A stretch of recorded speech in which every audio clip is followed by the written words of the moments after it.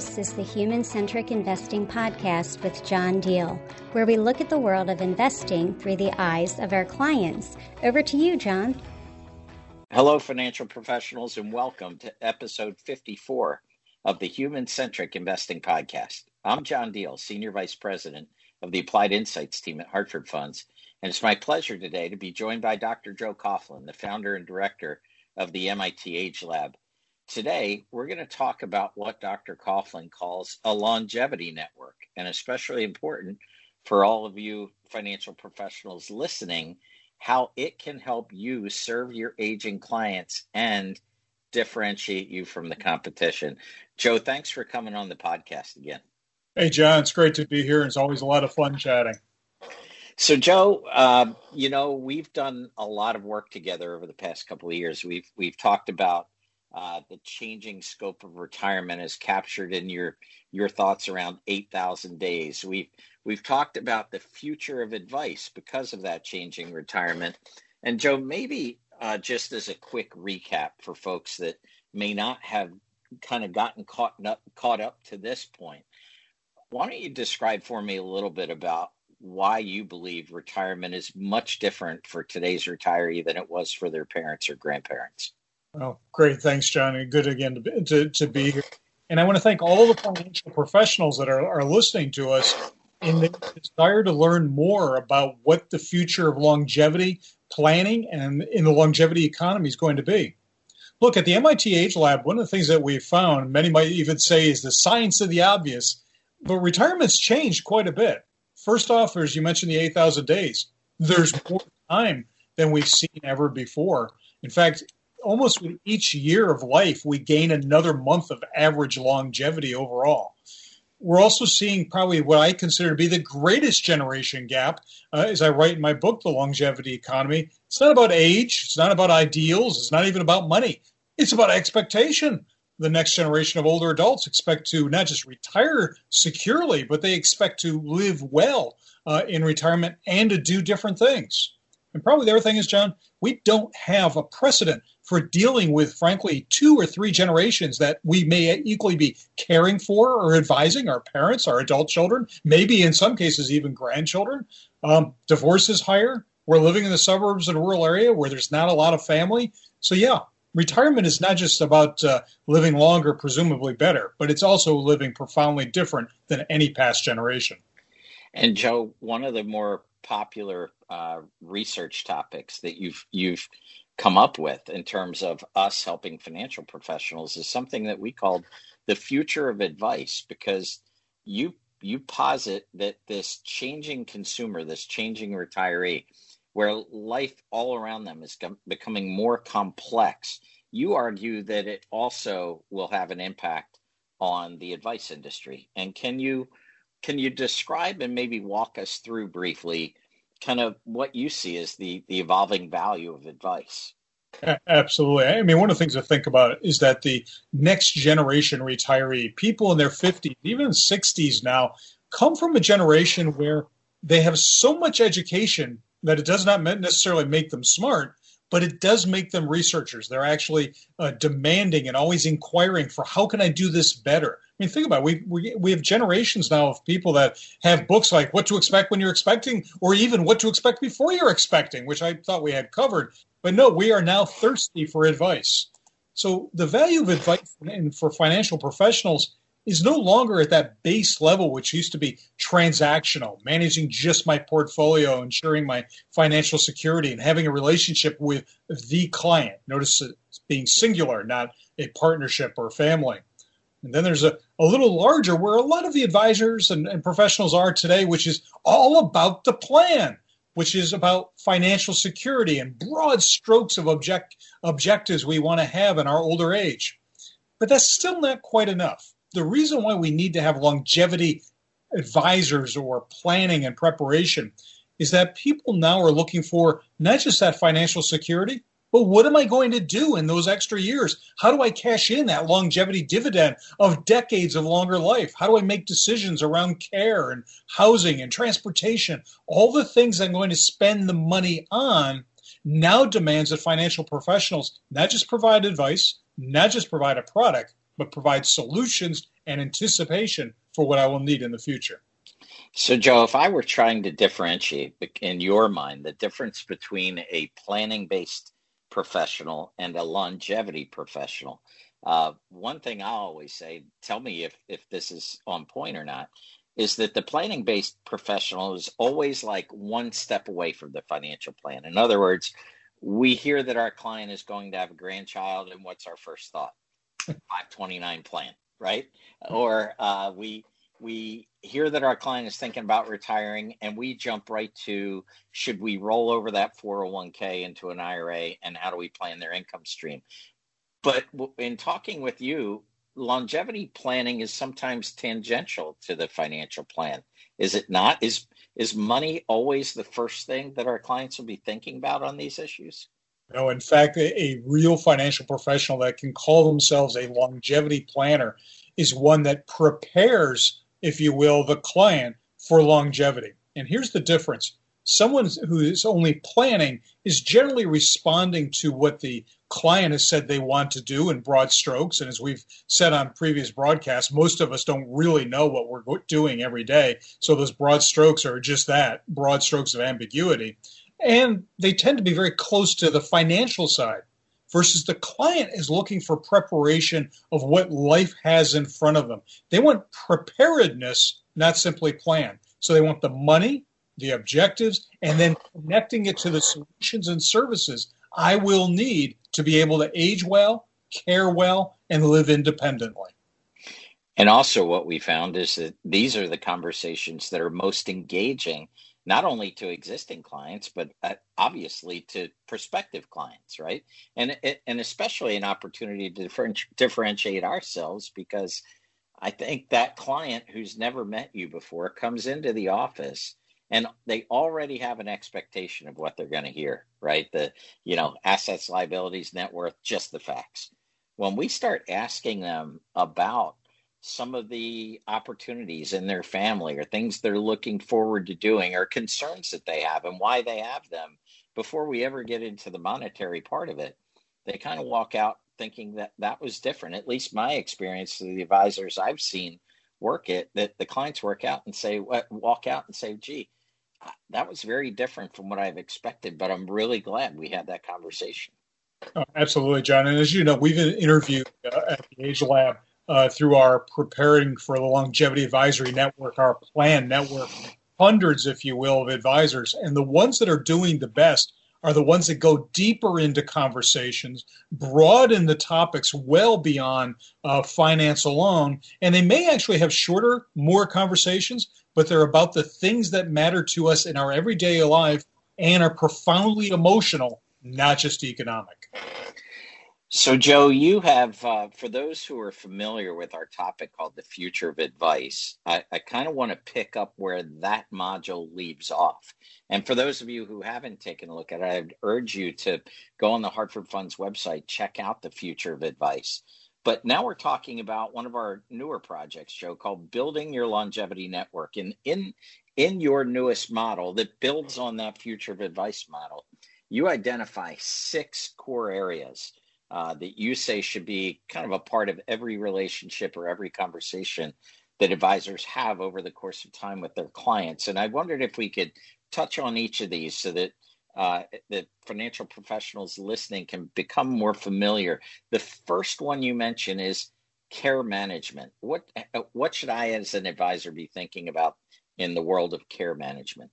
Well, first off, this is no longer just a issue, if you will, of a good thing to do. This is a matter of just profound good service and service to the client, if you will. So these areas, such as care management, is about, for instance, how would you care for your loved ones? How do you start to plan, if you will, and choose people that will come into your mother's home if she's 85 plus and frail and living by herself? So how do you find those people? How do you identify those that you can trust, those that you can afford? How do we start thinking about all the elder law related issues and the like? There's all kinds of professionals that fall under care management, if you will. There's the geriatric care manager, which now professionally they now refer to themselves as life care managers. They essentially dovetail as the oldest adult daughter. coordinating care, medications, administration, transportation, and the like. And then there's home care providers as well, people who come in the home and provide care. And, of course, elder law attorneys, which are getting busier and busier as the longevity economy mounts the wave of older adults. So in these various areas you identify as longevity professionals, you may actually touch on some relationships that we already have. You mentioned like an estate planning attorney, for example, or maybe an accountant who's familiar with some of these issues, like, are there deductions or aid, tax assistance for, people using different types of services, things like that. So I don't think you're saying let's discount the relationships we currently have in place, but it's going above and beyond to add some other specialties, right? No, it's absolutely about building your network around the core capability that you provide, as well as the network of professionals that you've always had, the tax accountants, the insurance, and the like. But building an outer ring, if you will, that helps guide your clients to the things they need. You provide the financial security, that's one part. Providing them with access to the information and solutions, the very services that they will be using, now that's a solution. That's value. Joe, you talk about another area being social connection and purpose. What do you mean by social connection and purpose? I get a kick out of the fact that how many of, including many of my own family and whatnot, love the idea of retiring, some beach they've never been to before except for vacations, or a fishing cottage or something like that. But, the real social security that we need to have seminars on is not the one that's checks written out of Maryland by the U.S. government, but rather social security is your social network, which, by the way, John, as you recall, both of us are close enough in the same age. We used to call those friends. But bottom line is, how do we connect and have purpose? And by the way, expand our number of people that we can call friends, not just folks that we pass in the night, but people we can count on. How do we get involved in social groups, professional organizations, having a reason to get up in the morning, other than, in my case, a very bad game of golf? So, Joe, these might be not only the stories that a financial professional has about what other people like them have done, but are you saying there are actual professionals and organizations out there that can help me connect to things that might be engaging after I leave that primary place of employment? Absolutely. For instance, if you have clients that are from major corporations, many of them are now creating networks of what they call alumni. Some of the largest consulting companies in the world actually maintain alumni associations. Service organizations and clubs are looking for members and looking for people with purpose and connection. Faith-based organizations. And by the way, there's even retiree mentorship opportunities where people that may be retired and maybe a little bit older than the average startup or executive are looking for your insight, looking for your experience. No, there are many ways. And the ways to identify these places and make connections is not just by creating a list out of whole cloth, but remember, all of your clients have faced this. Start fishing with your client base. Think of them as members of your community, not just clients in your book. Joe, the third area to take a look at is aging in place. Why aging in place? Have you seen the pandemic have any impact in terms of where people think they'll be living, or did it just kind of reinforce what we all thought prior to the pandemic? Well, the bottom line is that nearly 90%, in fact, before the pandemic, the number was about 87% from AARP, said they wanted to age in place, where their marriage, their mortgage, and their memories are. Basically, that's where they want to stay. For those that were moving, that 9, 10, a little bit percent, a lot of them were not going into the city, despite all the good articles you would see in the culture pages and real estate pages of major papers of record. They were going into small towns and college towns and the like.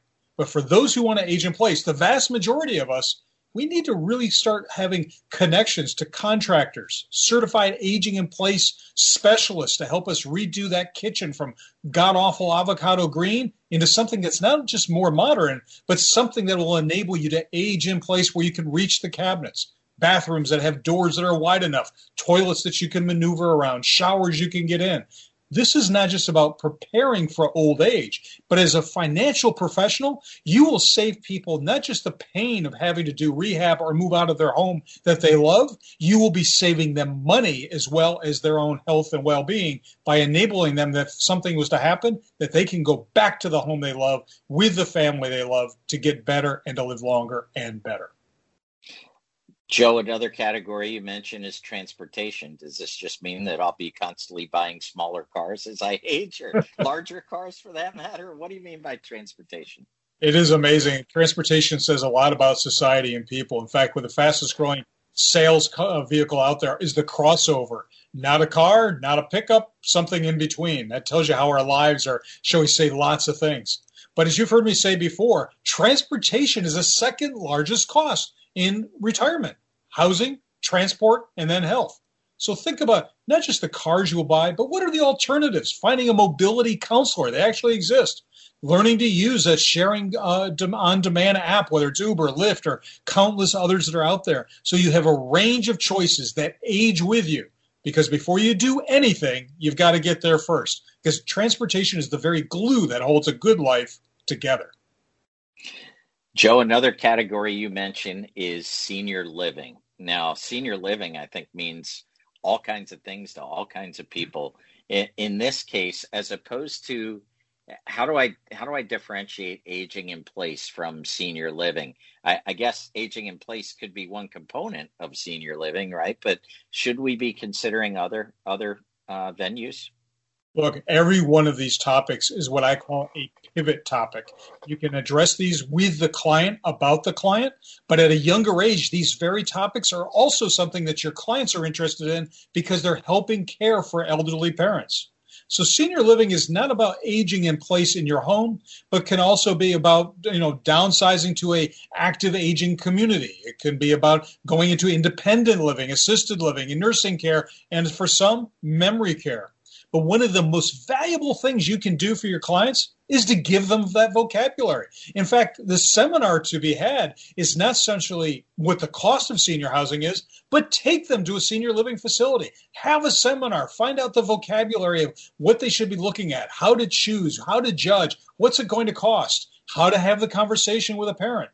This is where your network should be: real estate agents, move managers, downsizing consultants, and yes, a variety of assisted living, IL, and memory care facilities all over your area. That makes a lot of sense. And lastly, Joe, we talked about it, and I can see where these categories are not all hard and fast, but sometimes they kind of blend into one another. The last one to talk about, the sixth of the six, is career management, right? And career management, I think of work as maybe providing some of that social connection and purpose, but more specifically, if I'm not ready to retire when it's time to retire, are you telling us that there are people out there, organizations and professionals that will help us envision how to match our skills with the right kind of position in terms of getting what we want out of life? Absolutely. There are career coaches that is all they do. Reconnecting with your college alumni association, they want to talk to you and they want to help you with their college placement offices as well. But also, this is a topic where not only do you connect people to resources, but it's a topic that helps you become even tighter with your client. Think about who's interested in this. Younger clients that are looking to make a move.